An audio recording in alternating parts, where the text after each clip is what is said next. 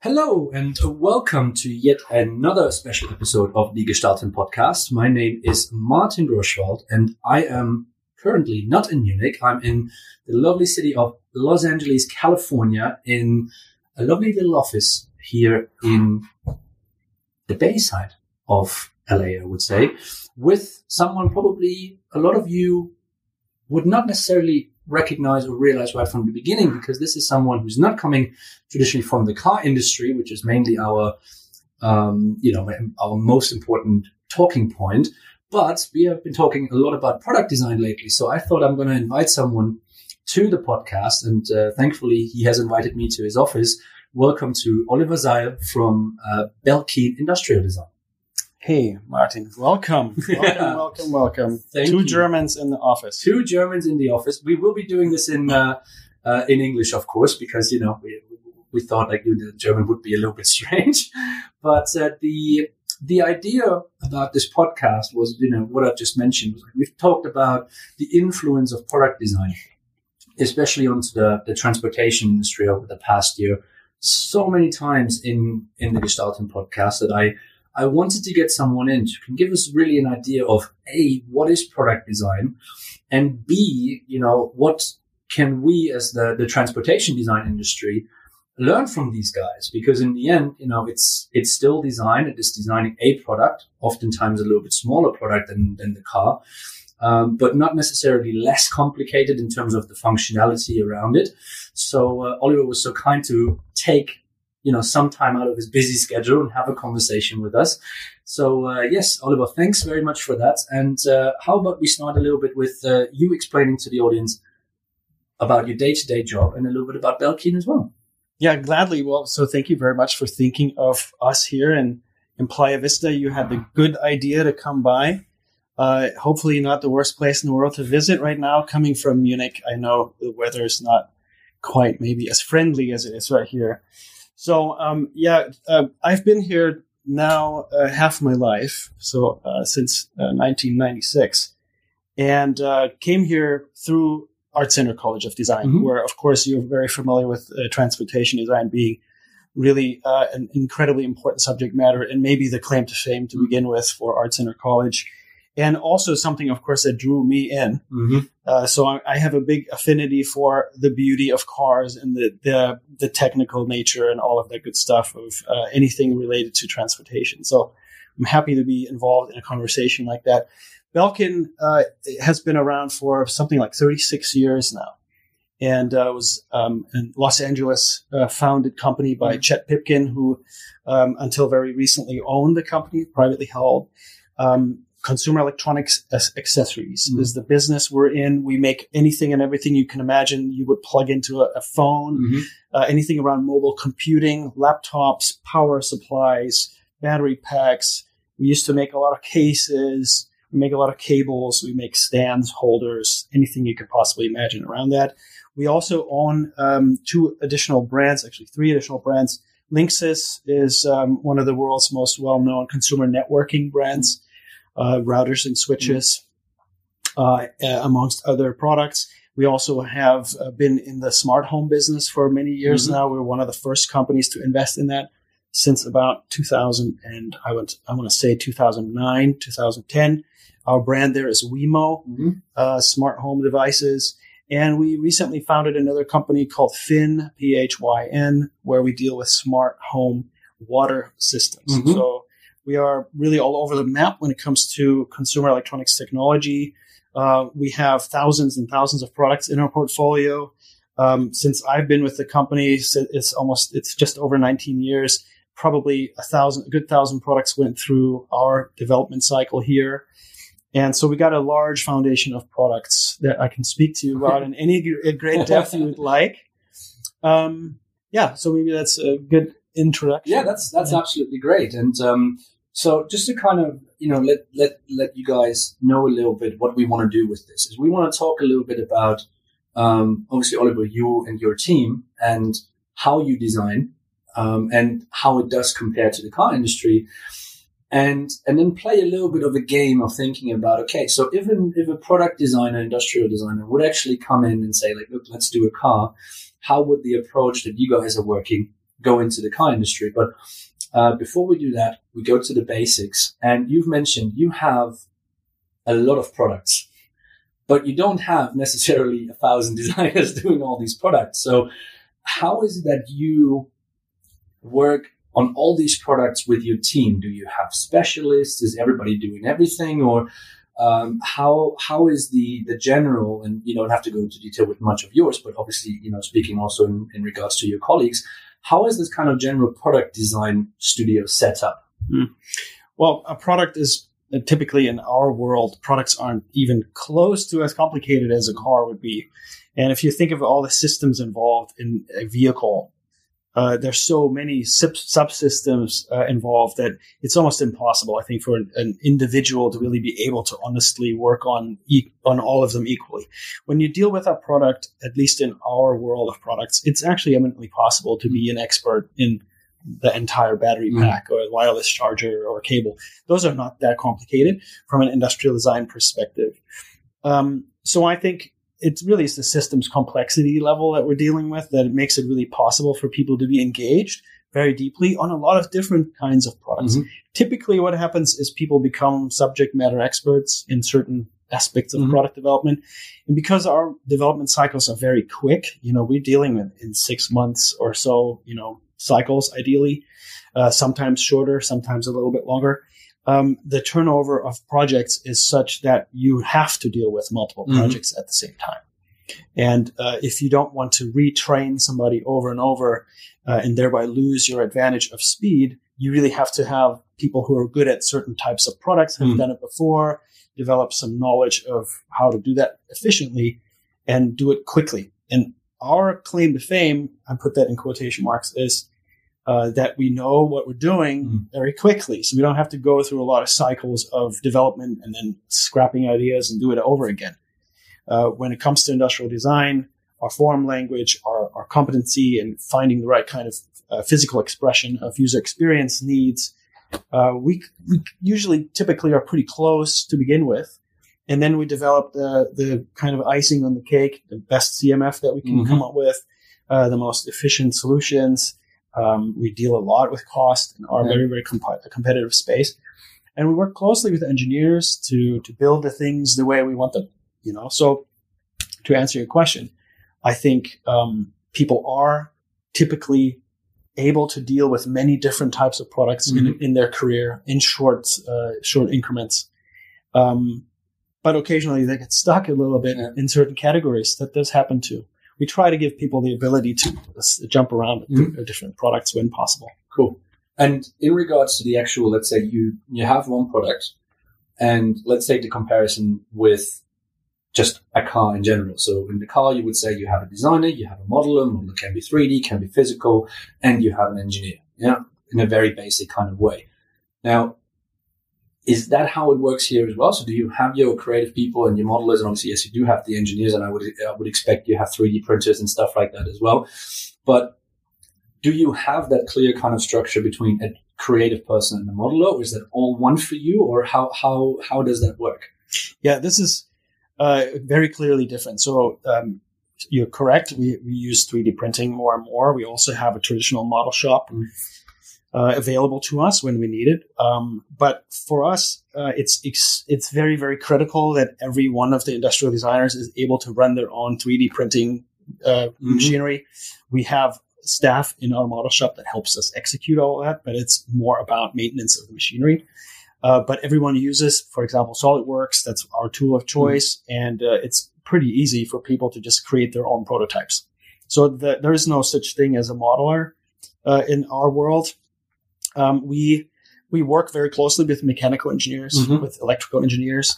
And I think that's another probably a difference, I think, in sort of timing, where you don't spend a lot of time building the ideal product and then figuring out how to make it. Yeah. That happens also. Yeah. But typically, if you were to go about things that way, your cycle would get very, very long. So there are products which do get that kind of treatment, but that's typically not the kind of commoditized product. That would be a product that would be reserved as a kind of a special type of product that would find its way maybe into an Apple store or some other retail outlet.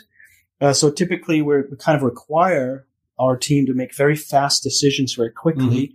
And therefore we also empower the designer to take on a lot of that responsibility of creating the right kind of volumes or spaces, or even, if you know a little bit about engineering and molding, for example, it's very helpful to know about wall thicknesses of plastic parts and parting lines and draft angles and textures and things of that nature. So everyone on the team becomes quite an expert on how to actually make something. And it really becomes something of a great, I think, matter of pride when you are able to pretty much make anything at some point. You learn the basics of how to mold something, or how to stamp something, or how to texture something, and you kind of understand this entire world of possibilities opens up. And then people think, oh, I might as well design a car. Maybe, maybe somebody has that idea that, oh, this must be translatable to a bigger scale.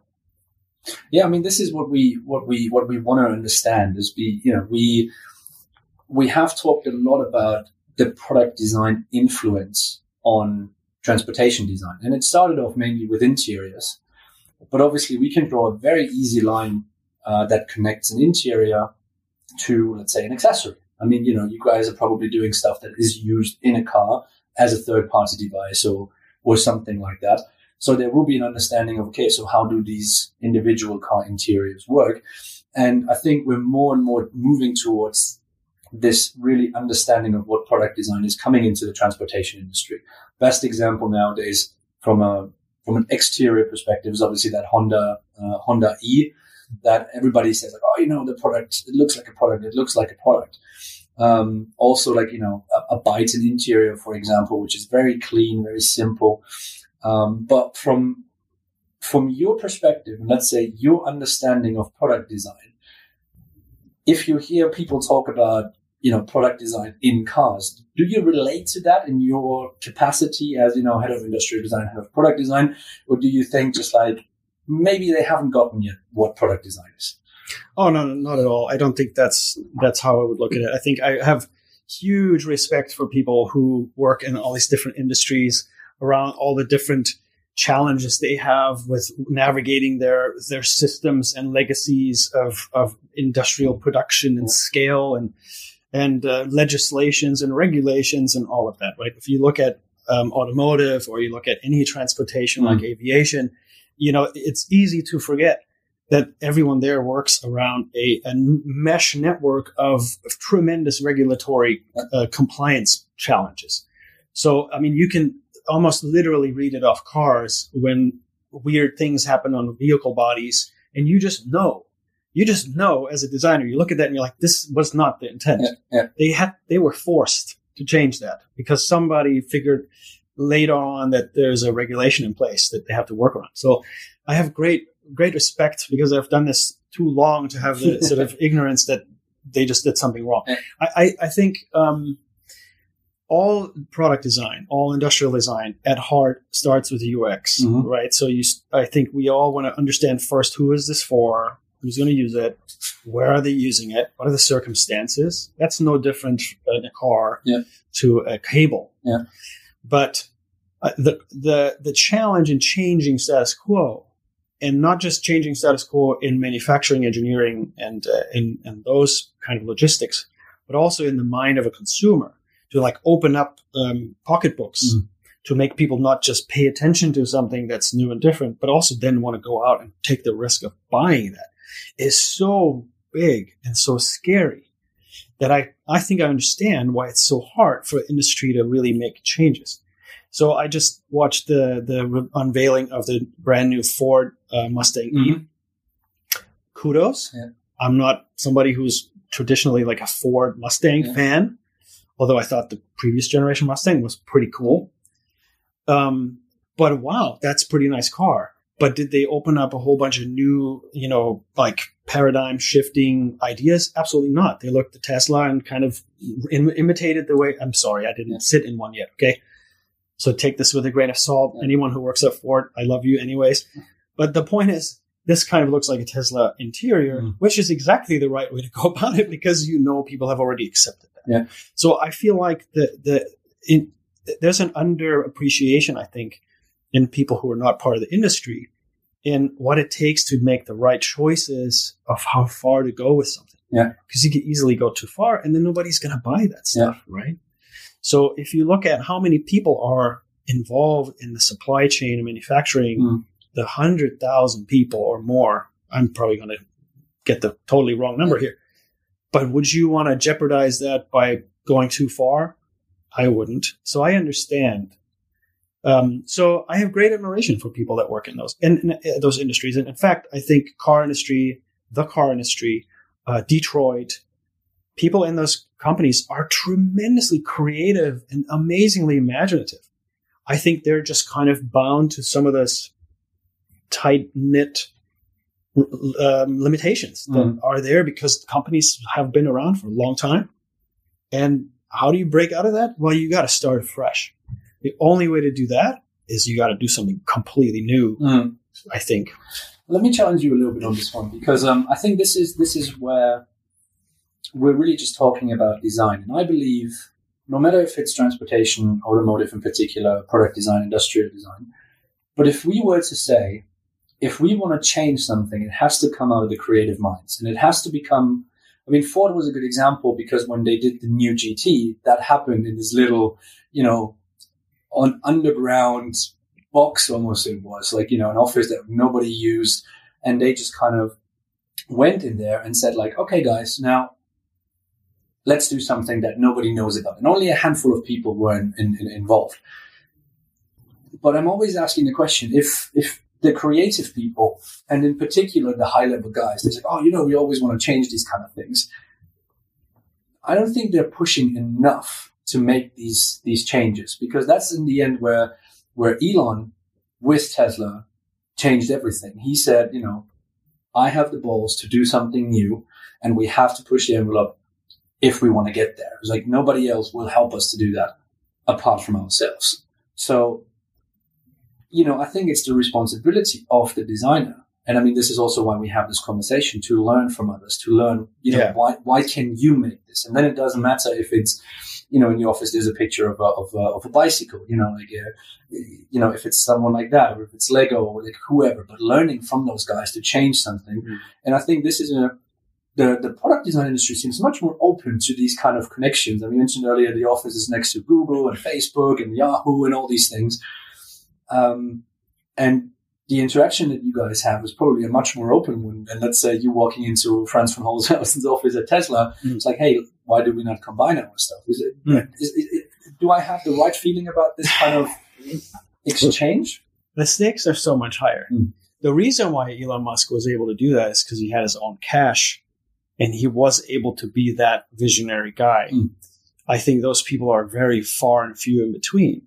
So if you're a new business founder and you have a bunch of independent cash and you have the kind of charisma and guiding sort of light in front of you and you feel empowered to do something revolutionary, you can. But if you're tied into like GM or those are larger companies, and I'm going to group in everybody, whether that's Toyota or Volkswagen, anybody, I'm sure the pressure that even the highest level design people feel is always mitigated by the financial aspects of it. And there's a risk and reward involved. So I'm with you, I think designers need to push. That's why we see lots of great concept cars.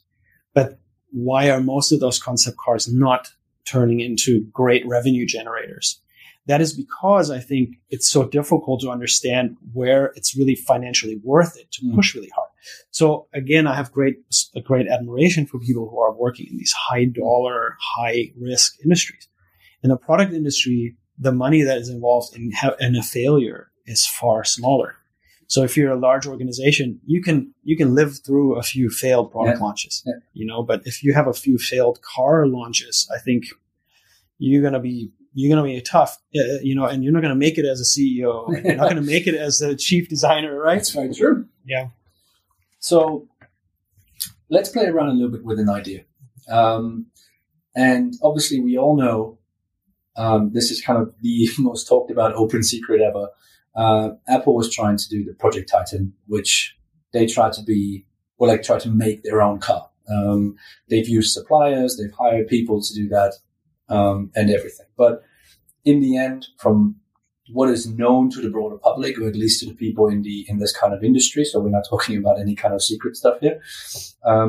They stopped the project because they found it too difficult. It's, too cash heavy and all these kind of things to stop it. But let's actually say, we have someone else like Tesla, like, Elon, who has a buttload of cash and who says, like, we have to do something else with this transportation industry. And Elon said, okay, we do it with electric cars.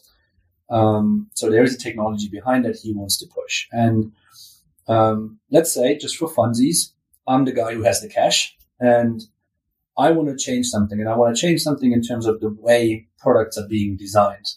So I'm not going to hire a car designer or a traditional car designer, but I'm going to hire you as a coming from a general kind of product situation. Now, you've mentioned obviously the UX perspective, and UX in car is very tricky. I don't think it's as respected as a lot of people think it is. So you coming in, blank sheet of paper, no team in front of you.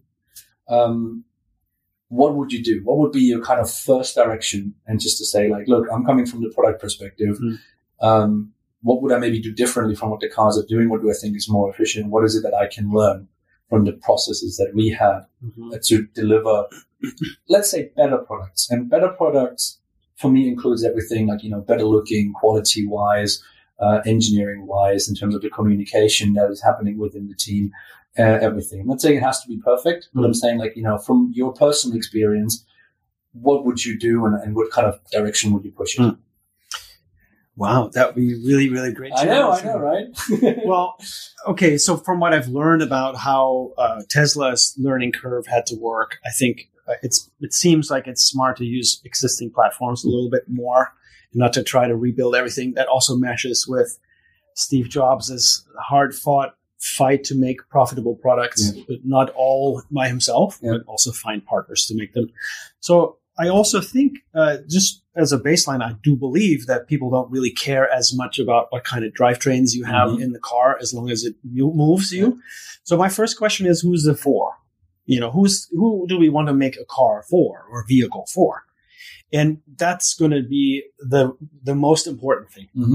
I think what happens a lot in car design is you have, and maybe I'm misinformed, but I think people, there's a great desire to make aesthetically very kind of expressive vehicles that are pleasing to look at and have a great stance, and they sell themselves because they look well, all that good stuff. Right?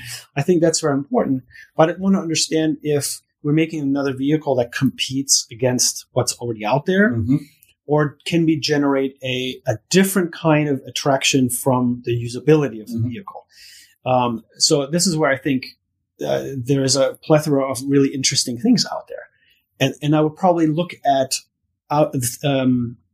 criteria that are outside of the norm for vehicles and how they differentiate from one another, which often I think is, gas mileage and what's the badge on the front, and can I get black leather or only fabric or whatever. Like, it's just not really significantly different to me.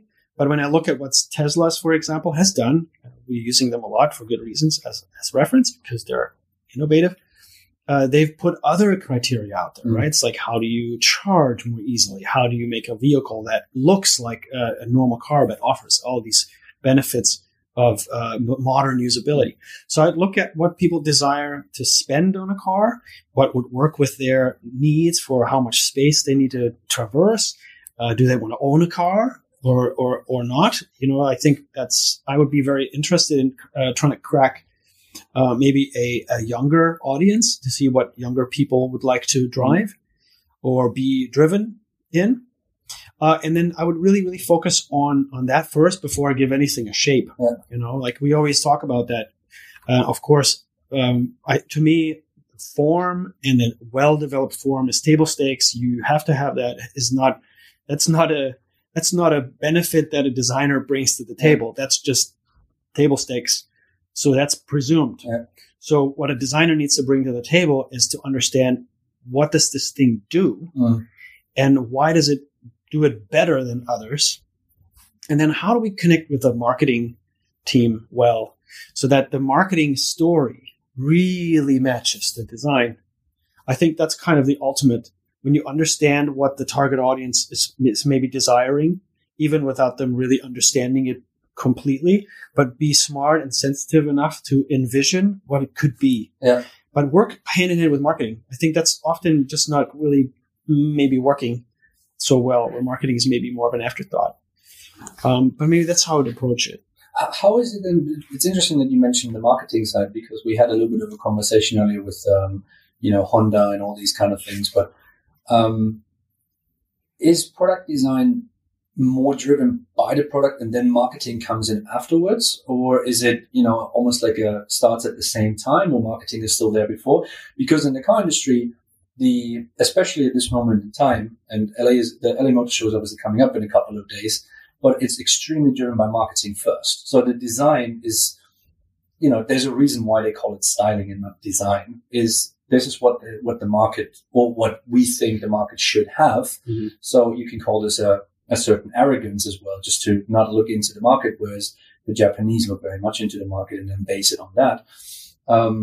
Or how does this compare to what you guys are doing in terms of product? Because I can imagine you obviously have a certain direction, especially when you do accessories. Like, okay, so it has to fit into an iPhone. Right. We can't just make it 5 times bigger and then it doesn't fit anymore. I mean, the function needs to be there. But who decides on what is going to be done? Is it marketing? Is it you guys? Is it maybe products that are successful at the moment? Or how do you decide with your team, this is the direction we're moving towards? It varies dramatically, right, from product to product. We have a lot of products that come straight out of conversations with our customers, and the customer could be the retailer's merchant. I think a lot of it comes from that. They often have an early vision of what might be coming down the pipeline. We have a lot of internal innovation ideas. And occasionally we know that marketing says, our research, consumer insights, which we do in-house, our consumer insights give us an insight into what people are missing out in the market. But it's really a mix of all three. It's impossible to say what comes first. But in the ideal case, right, I think you have a good product idea that we know how to talk about.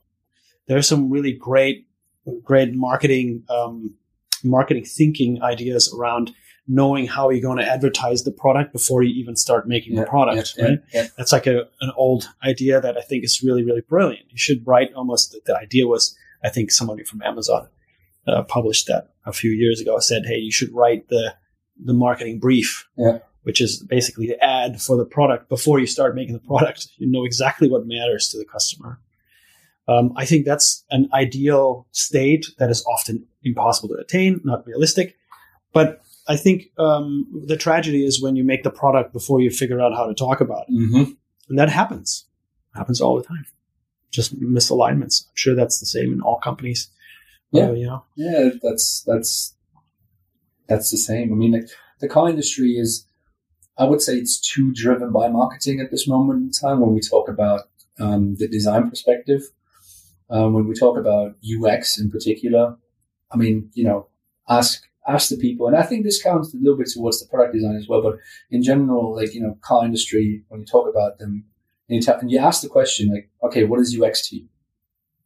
They can't give you a straight answer. It's okay, so you want to define something, or you want to create something that is based on UX, but you can't really define it.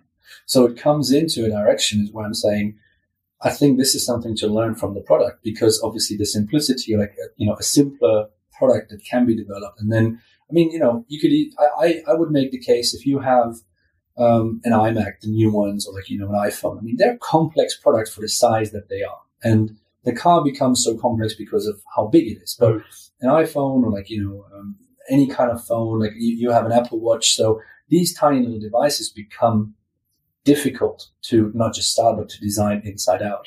And for me, looking into all these products, this is where we can learn, because there's, when I use an Apple Watch, when I use an iMac and stuff like that, it's these are connected. They work in one place. Whereas if I have, a car, it's sometimes just, okay, the only thing that connects me with my car is my key, rather than anything else. I have a rental car at the moment. I'm not going to say back which company it is, but it's completely overloaded with buttons. So you just You shouldn't have gotten a 911 again. Yeah, I'm sorry. My budget's been way too high for this. Sorry, no, but this is exactly the point. It's like, where is the experience coming in? It's more about, it's like a commodity to bring something into the car rather than think about like Tesla did. Okay, so you have the screen. Maybe a screen only is not the greatest thing. Look at a Byton. There's people who like it and don't like it because it's one massive screen plus another one in the steering wheel. But it's thinking about the experience and then taking that experience and, really designing it from, and not just the exterior and then the interior, but actually from inside out, which is the feeling that you had with Tesla as well. There was a clear inside out strategy and not necessarily like a differentiation from that. But look at the time it takes and the money it takes to get there, right? I mean, I remember our founder, Chet, he's a big Tesla fan, and he's got every one of the Teslas going back to the Roadster. And the first Roadster wasn't even close to as good as the newer cars are. And so I think what is so hard is, and you rightly identified it, right? So you have a systems thinking that envelops your lifestyle. And nobody's doing that better than Apple.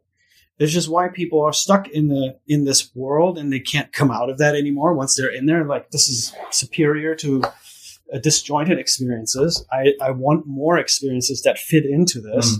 That's why Apple TV is working well. Everything is just kind of nesting into, further permutations of the same system. But to build that takes billions and billions and billions of dollars and thousands of people and tremendous risk. This could also fail, right? So I think the problem is that it's just not easy to say, we're going to build a new system. And all the car manufacturers, I think, are pretty much doing it, right? People are starting to use different kinds of keys. Instead of a real key, you have a kind of a chip card or some other or an iPhone, watch or a phone, right? So you have to tie systems together. And I think this is very fascinating because in the product design world, the stakes are just so much lower. They're still high, perhaps, but they're not even close. Exponentially smaller risk taking, right? I think what we're probably going to find is that over 20 years or so, right, we're going to see further and further consolidation of people just realizing they're best served by working together. And then you're going to find a part of the market working with Apple. They're going to find another part of the market working with Samsung. Yeah. And then something's going to, VHS versus beta. Something is going to happen. Or Blu-ray versus HDTV. Exactly. DVD was the same thing. So I think that's a great idea, right? A great maybe analogy. I have an anecdote that is kind of funny about also when you bring in new things like that. So networking routers are not the sexiest devices in the world. Everybody has one in their house. If you got Wi-Fi, you got probably something sitting somewhere with antennas sticking out, or you've maybe already moved to a device that doesn't have antennas sticking out. They both factually work exactly the same way, but there are people who will never buy that thing without antennas sticking out because they just don't believe that's as good as the thing without antennas. That's not true. But as product people, we understand that with marketing, right, insights, we understand that we still have to have both in our portfolio so that we can have a product for people who are either not willing yet to maybe go to a device that has a simpler look because they believe that it isn't working as well, or for whatever reason, we're able to do that. We can have two devices on the market, right? But you can't if you said you had to make two different cars at the same time to satisfy both, the cost involvement is just so massively different. So that's why I think, again, yes, I think you're right. I think we're going to see that happen, but it's going to be painful. It's going to be associated with, I think, probably great losses of jobs and consolidation. And there's going to be issues of environmental compliance and safety and all kinds of other crazy things, security and a hot topic in Germany, right? Data security. Yeah. We don't know yet how that's going to pan out, but it's going to be kind of a fight. Yeah. And we're already seeing some brands left behind that are not willing or able to invest as heavily in new technologies. But I think if you look at what an urban, new generation, younger people is expecting, they're going to expect their car to work with their phone. Period. Yeah. I drive an Audi from 2013, which I love, but that thing has 2G internet in it. And And it doesn't actually allow me to like use my iPhone in the car the way I'd like to. Yeah. And I can't upgrade that thing. What the hell is that? Right? So that kind of stuff just has to go. And so I think the level of systems sophistication has probably already stepped up dramatically. Yeah.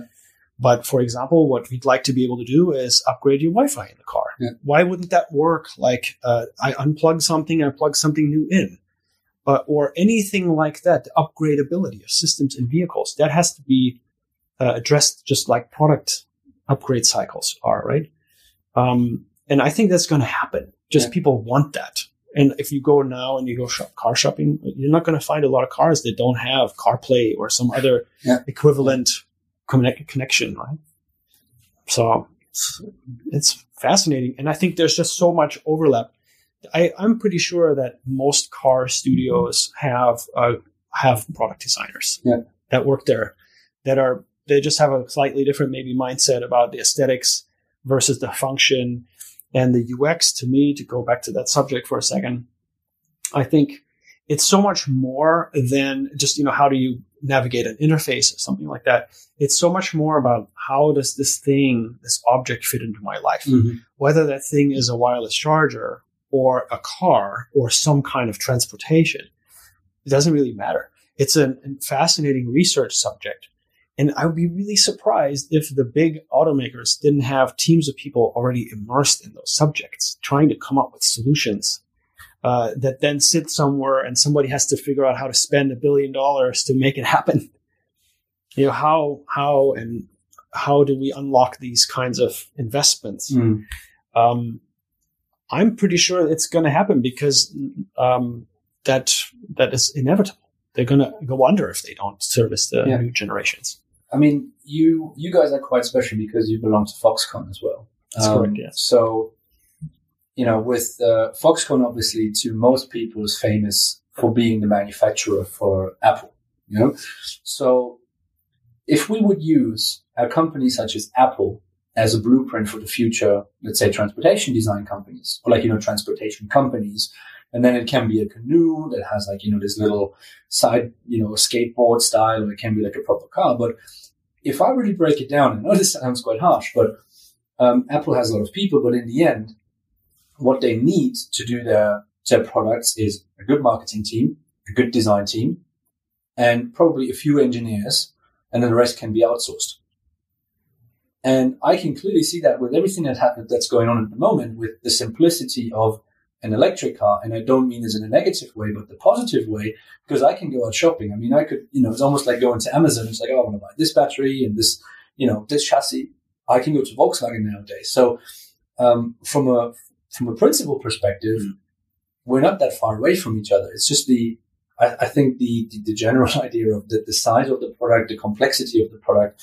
But if I can buy all of these things, and you just mentioned, rightly CarPlay, the Android equivalent of it as well, do I even need apart from a screen, do I need anything, or just like a basic Linux system or something like that? I plug in my USB and it puts on CarPlay. So it seems like the general idea is becoming much easier, and this is where I certainly believe the idea of how product design or industrial design works, working with so many suppliers, working, in a very cost efficient way because the competition is so big, also means that you have to be inventive in how you do things. Can you use that again? In the car industry, we call them carryover parts, but how can you make sure that these carryover parts, are becoming the most efficient way? So, for me, the idea of the product and the car is becoming closer and closer together because you can just buy stuff.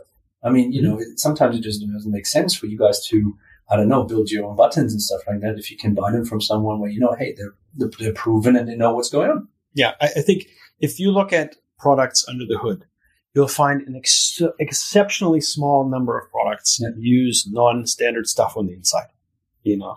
Like Apple is one of the very few companies that will ever endeavor something that is under the hood that is not a standard part. Because they have been so successful with their products that they can now afford to do that. They can afford to do that, and they decided that they want to do that, which is a top-down, design-driven, marketing-aligned idea and they follow through in a consequential way. There are other companies that are doing that. It's very rare because in only the very rarest cases does any consumer actually recognize it and value it directly. So the hardest part is for you as a manufacturer to make people understand what you're spending and how you're making something exceptionally good for the sake of the customer and make them see it and value it with the money. So only with years of like really sophisticated, I think, fertilizing of that relationship between the customer and the marketing of the product and the product teams, can you build this kind of loyalty that comes along with this idea that you're making something special and it's unique?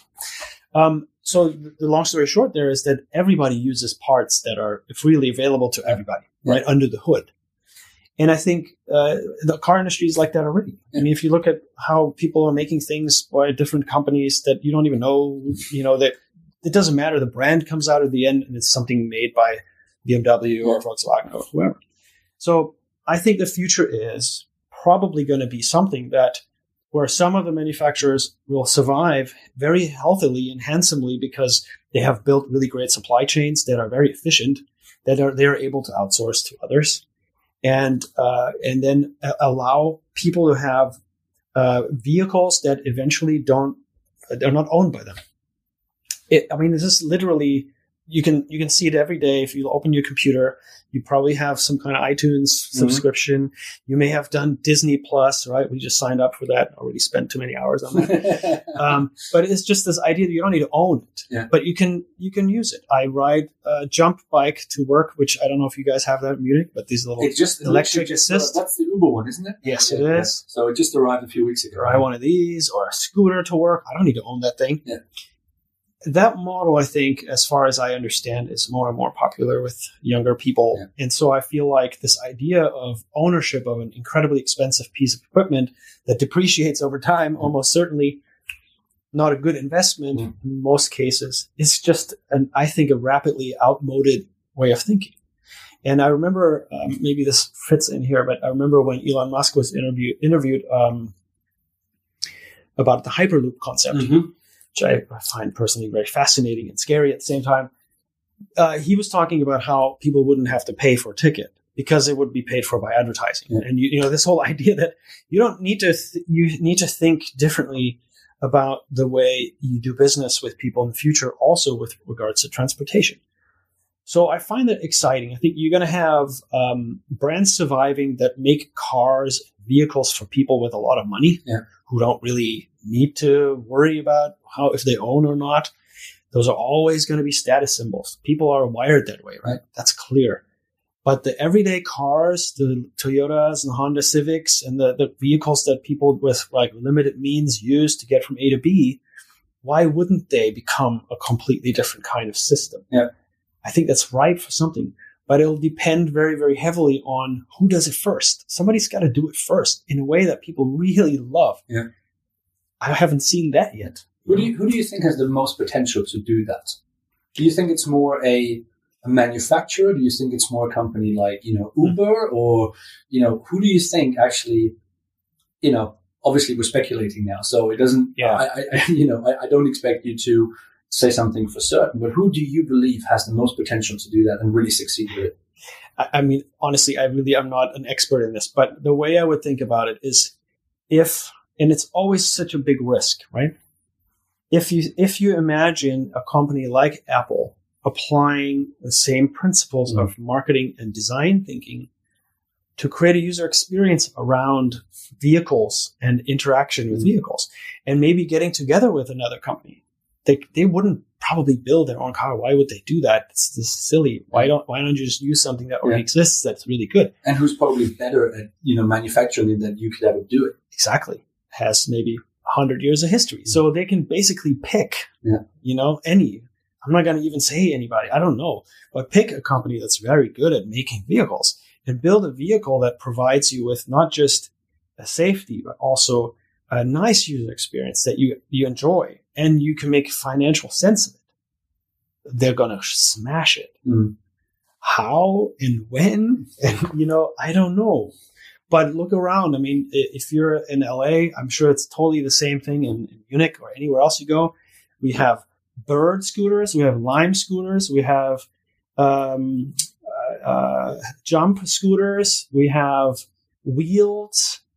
There's another one. There's like at least 4 different types of scooters around here alone.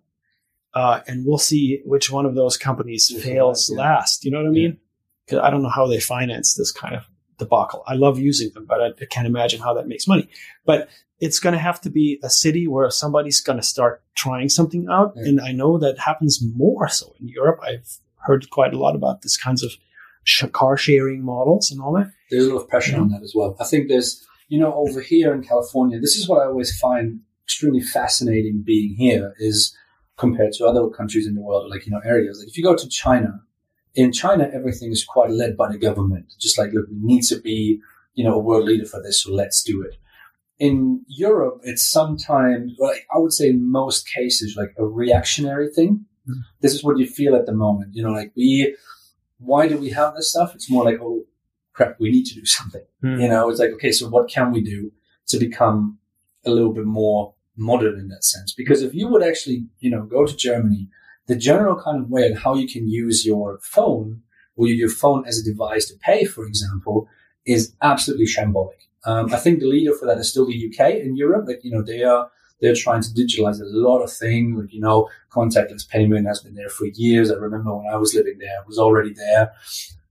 In Germany, this is just slowly starting. But like what they're doing over there is they try to do it properly. Mm. So they're bringing in, the government, they're bringing in everybody just to kind of like, okay, we need to do this and let's push this. If this is the right thing, I don't know. But over here, there is this, I almost want to call it lack of fear.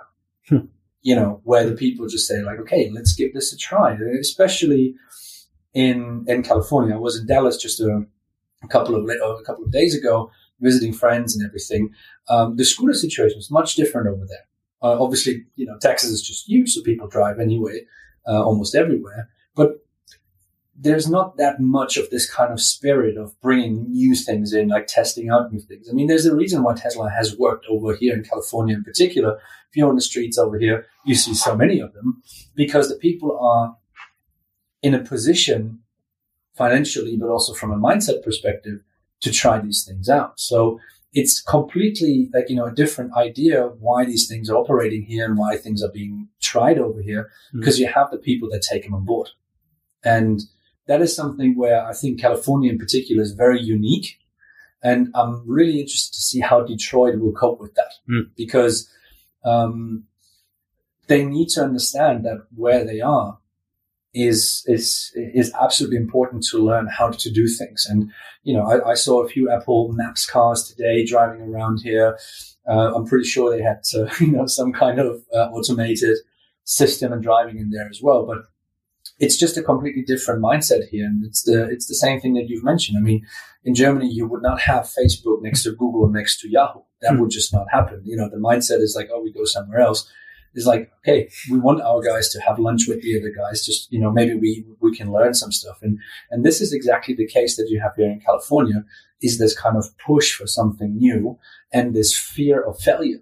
I mean, just look at, how many Californian startups you have. Like, you have Lucid, you have Tesla, I would count into that, Faraday, Ceres, which used to be SF Motors. And there's a new one, Neuron EV, I think, that started off as well. Why are they doing that here? Because the people don't have that fear of failing. It's more just like, let's actually crack on with it and, try to make it the best for ourselves out of this as well. So that's why certain things work over here that I don't think would work over in Germany. It's more like, like in Europe, it's like, oh, it's being tested over there. Okay, let's do it. And, we can do it better. That's almost like how I feel a little bit the car industry is.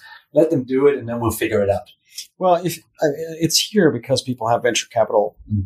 That's part of the culture, right? I think that's really clearly why things are so California-centric. You said something interesting about China and how things happen differently there. There's some crazy stories about the bicycle sharings. Have you heard that story about this large bicycle sharing company that went under because some guy put images of the the square, the Tiananmen Square, with bicycles on it, and the government started cracking down, and then the entire company fell apart based on that. I'm always nervous when we talk about, and I know you didn't mean it that way, but the Chinese system enables things like this, and it can also disable, and I'm very concerned about that. But at the same time, I think what that reminds me of is to make sure that we remember that we're not necessarily going to drive where this goes. In the future, we may very well see China own that completely, because they are going to possibly put in place, systems that are implemented in a city because the government says so. Yeah. And then you'll see an entire fleet of vehicles deployed just to try it out and see how it goes. Yeah. We may also see it from other countries like South Korea or other like leading areas in which there's lots of people driving. I'm fascinated by that. This whole aspect of European or North American kind of domination of tech industry, we need to be very, very confident to know that other people are coming for it, and the Koreans are doing an amazing job, and so are the Chinese. Yeah. If I just contrast the amount of high quality product design talent we see from China today versus about 19 years ago when we first started doing business as Belkin, as a design team, there was basically nobody around that you could hire to do work for you. Go to Arts and half the people is that's right. But now you go to the big universities in Singapore or Hong Kong. All the crazy stories we hear from Polytechnic in Hong Kong today. My thoughts go to these people. The talent that comes from these kinds of places is tremendous. They are just as good as anyone from here. So they're coming for it. Yeah. And they're going to show us new ways of thinking that we haven't thought about. And it's going to make everybody, I think it's going to enrich the kind of conversation because people are going to put under more pressure to deliver. Yeah. No, I think you're 100% right. And I think this is actually a nice ending to our little story, but I'm not going to let you go because I always have 3 questions. So in your kind of case, with these 3 questions, 2 of them we're going to open up a little bit further. So it's not just specifically on cars. And one of them is very car specific. Okay. Yeah. So I hope that's going to be all right.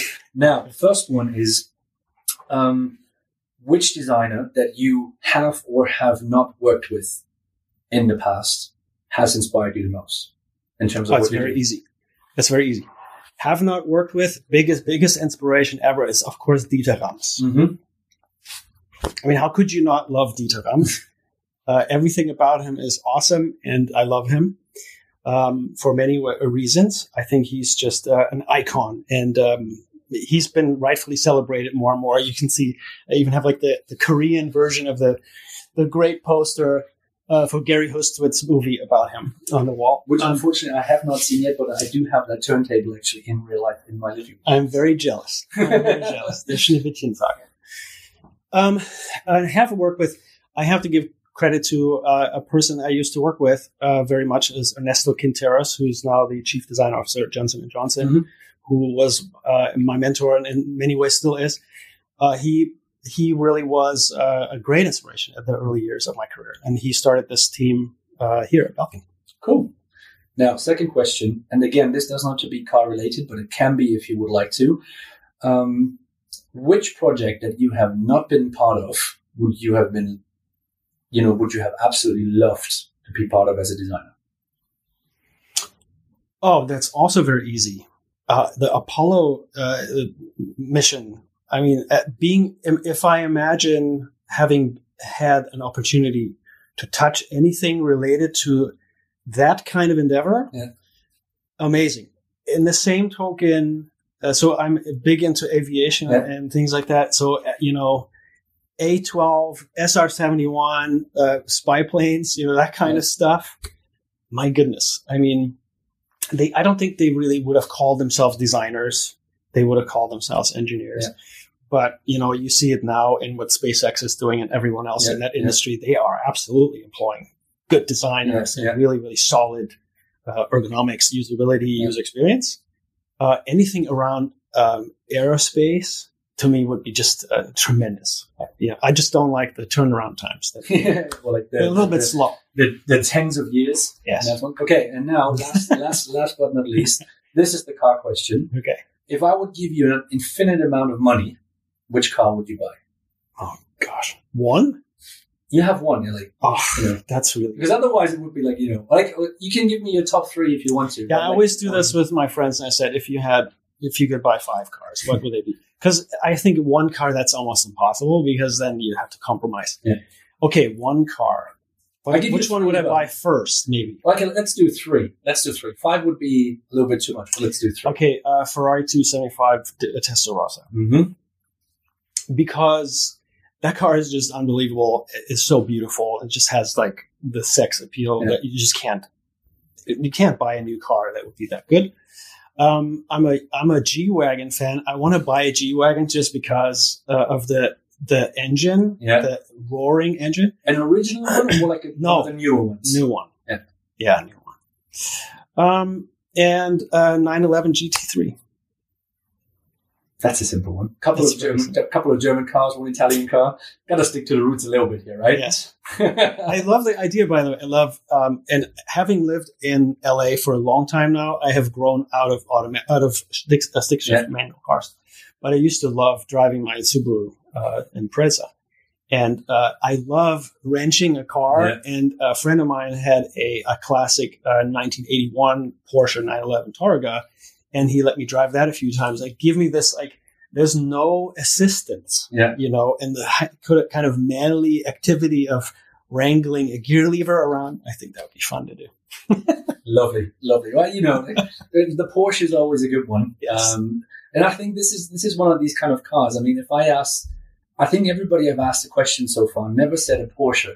But when we were off the record, they were just like, obviously I didn't include the Porsche because everybody likes it anyway. So it's like, it doesn't really seem like that special car, but it is, especially here in California when you see them. I'm usually not a big Targa fan, but over here, you drive the Targa. I mean, that's the new Targa, honestly, a nerd talk here. Yeah. But I think hands down, that is my favorite 911. The Targa, with the beautiful, beautiful stainless steel. Gorgeous. Lovely. Oliver, thank you very much. Thank you for doing this. Next time we do this, hopefully maybe in Germany. That would be great. But I'm happily coming again. LA is fantastic. And obviously to you listeners, as always, thank you very much for listening. You can find us on Instagram, Twitter, everywhere, pretty much on social media under the Concept House tab. And see you and hear you next time for the next special episode. Thank you, guys.